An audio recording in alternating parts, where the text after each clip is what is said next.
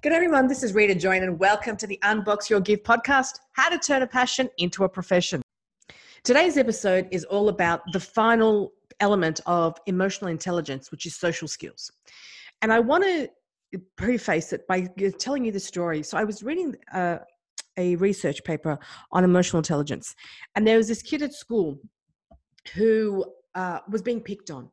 He wanted to play a sport, and the bully or the one that was really good at the sport said, "What, you're playing a sport? Like, you're going to play this game with us?" And he's like, "Yeah." And he goes, "Oh my God, you're so fat. You're not going to be able to run. Number two, you're not going to be able to catch the ball.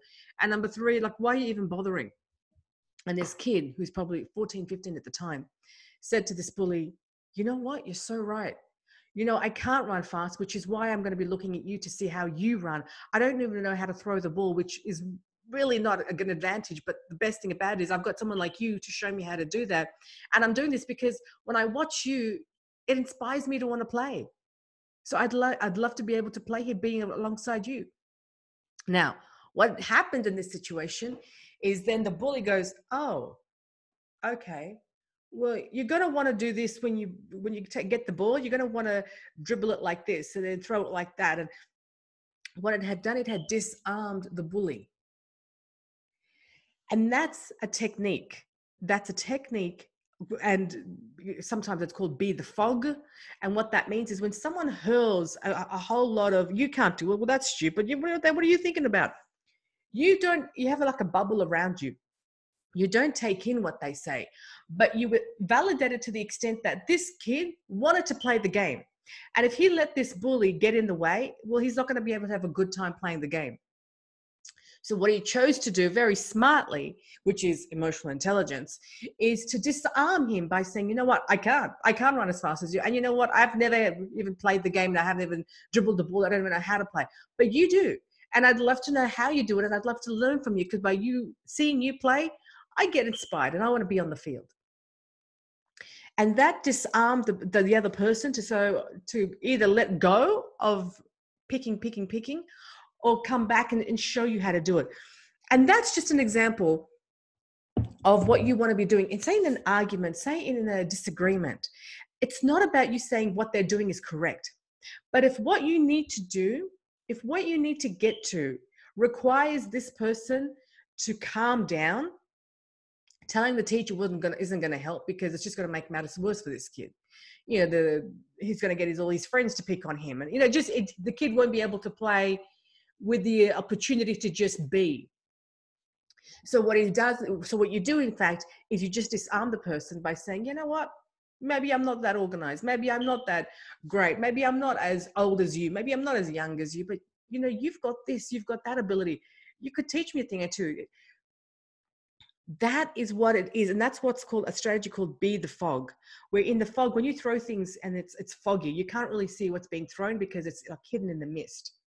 It's the same scenario in that someone's hurling stuff at you, but you're not accepting it. You're just kind of letting it lay there and saying, "You know what? That exists. But here's what would be great about it."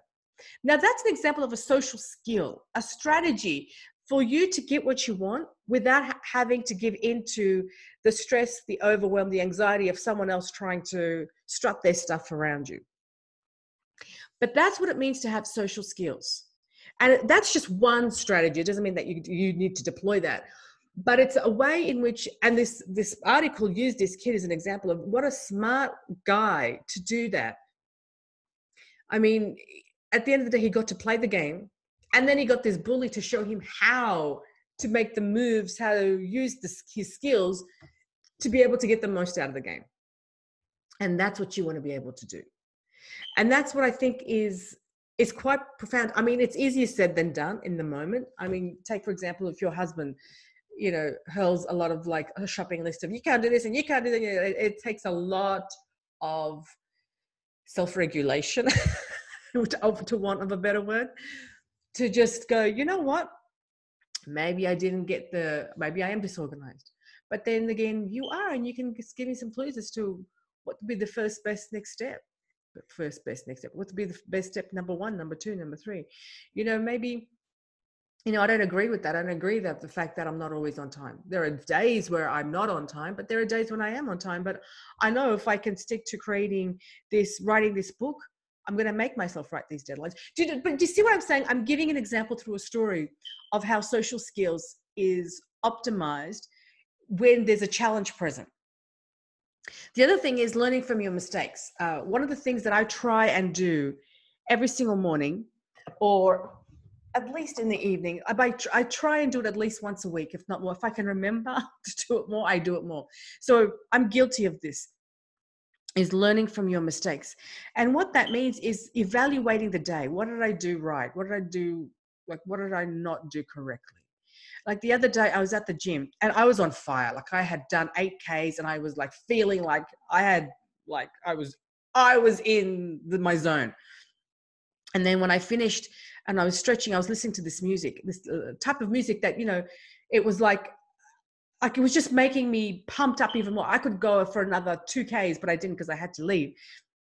But I was listening to this music, and as I'm walking out the door, I'm just like listening to this in the zone, and I feel great because I've done 8Ks, and I'm like, feeling really confident and really good, right? And I'm walking out the door, and I open the door of the gym, and it slams behind me because it's an automatic door. It slams behind me, and I'm listening, and as in the periphery of my vision, as I'm walking down the stairs, I can see that there was a guy probably not far away from me, that I thought to myself, oh my goodness, I could have held the door for this person. I mean, that was so, he probably thought I just slammed the door enough. I wasn't, I was just so into my music. I was just so into my zone that I got to the gym and I did my 8Ks and I was feeling fine. And I had done all my things that I needed to do that day. So I was feeling really good, but I felt terrible because I opened the door and then 5 seconds later, the door opens behind me and there was this guy walking out. I'm like, I could have held the door open for this guy out of courtesy and just kindness. And that's an example of me in that day thinking about that, having made that mistake, because I was just so in my own zone. I wasn't aware of the people around me. I'd finished exercising. I could have at least and I now am more aware. So for me, having just reflected on that day and thought, I could have just held that door open for the guy. I sound like a broken record. But the point is learning from your mistakes. And the bigger point is reflection. I find reflection is something that's so not spoken about. Reflection is the one thing that allows us not to wake up in 5 years' time, 5 months' time, 5 days' time and go, what am I doing with myself? Why is this not working out?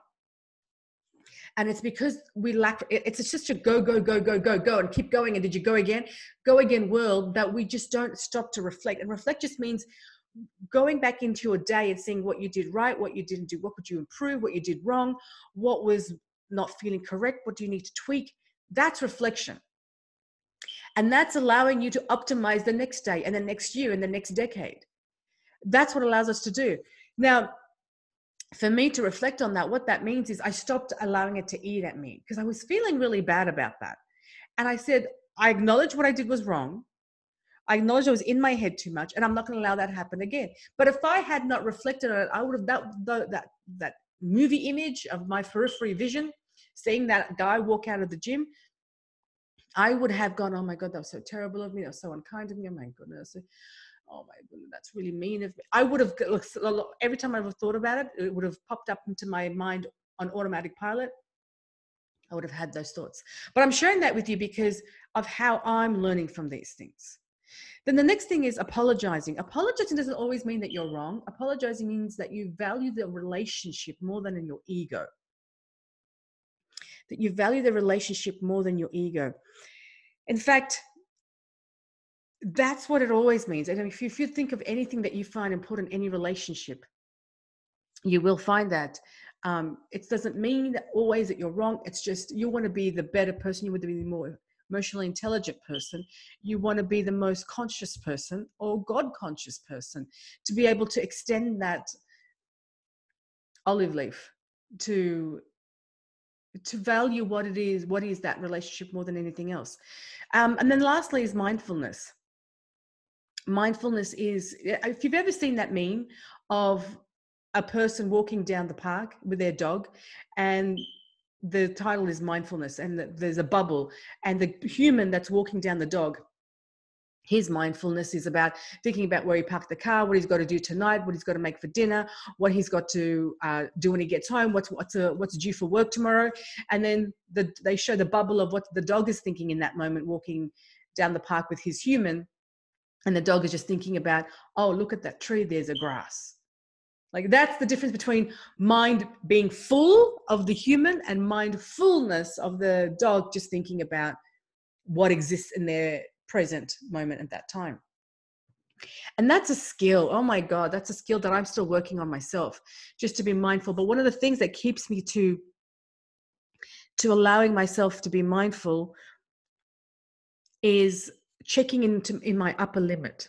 And the upper limit is your brain can only feel good, love, peace, harmony, happiness for a certain period of time before it hits its limit of how much good it can feel, before it brings in a memory of worry, of anxiousness, of something of the future that you need to do. And that twirls you into a spiral of, oh my goodness.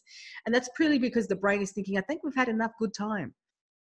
And your job and my job is to extend the limit of how much good, happiness, joy the brain can feel, and to interrupt that memory that comes in of worry, of anxiousness, of fear, and acknowledge it's only a thought, and bring us back down to the present moment and ask ourselves what's coming through me. And that's what I do to practice mindfulness. It's not the best thing, but it's great because it works for me in the day-to-day. In when I say it's not the best thing, because when people say mindfulness, it's like meditation. But when I do that during the day, it brings me back to earth. It brings me back to that present moment. So to elaborate on further what social skills are, it's like participating equally, resolving conflicts, following directions, active listening.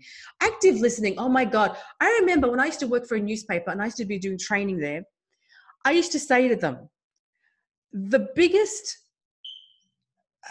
professions, such as psychologists, counselors, coaches, doctors, is so many of these professions, the number one reason why people see them is just, I need someone to listen to me. Listening is such a huge profession because there's so little of it. And the best thing to know is, do you actively listen? And actively listen to me in my definition and how I've interpreted it, is not listening and waiting for the person to finish to give a reply, but just listening and holding that space for that person to get it off their chest. And that's the difference between active listening and listening to give a reply. Or that's the difference between active listening and just hearing what the person is saying. And so there's a difference between that. So I just wanted to stop at that because it's such a huge need. And why do therapists and psychologists, and why are they all? Because people just want to I just need to talk. I just need to get this off my chest. In Dari, in my background, in my tradition, we have this saying, and I hope it translates okay, that the poison that a human being has in terms of, the struggles, okay, it's just poison is just a metaphor. The poison that one person has is usually healed by another human being. That a human being's poison is healed by another human being. And that's a metaphor, and it's probably a really bad translation of what it is. But what it means is any experience of struggle or challenge that you're facing, it usually can be helped by just the ear or the presence of another human being. Like, that's usually sometimes all it takes is just someone to really listen. Asking for help, getting needs met, appropriate ways to get along with others, making friends, developing healthy relationships, protecting yourself, interacting harmoniously, verbal and non-verbal ways for asking for help, accepting differences, apologizing, patience, responsible behavior, communicating clearly, complimenting others, taking turns, sharing materials, staying on task. All of these things are about social skills. And the best thing about social skills, it's learning to get along with someone else. It's just learning to get along with others, despite differences, despite different age, despite different tastes in political parties, despite different tastes in religion, despite different tastes in professions, despite tastes in socioeconomic backgrounds. It makes no difference. But the more you're able to engage at different levels, the greater your depth and your bandwidth of being emotionally intelligent, because now you can understand how to relate to anyone in any category, in any age, rather than just these people who relate to your interests. And that just requires emotional intelligence. How do you do that? Be the fog, learn from your mistakes, apologize, reflect, and be mindful. Those are just some of the strategies in which we can gauge our emotional, social skills. So guys, that ends the 5 weeks or the 5 elements of the emotional intelligence. We looked at self-awareness, self-regulation, empathy. We looked at social skills in this episode, and the last one was motivation. So what I want to do moving forward is I'd like to invite you to come onto the podcast with me. If you've been listening to my podcast, then there are things in these podcast sessions and episodes that really resonate with you. And I'd like to take you to increase your ability to relate, your ability to participate equally, which is all about social skills.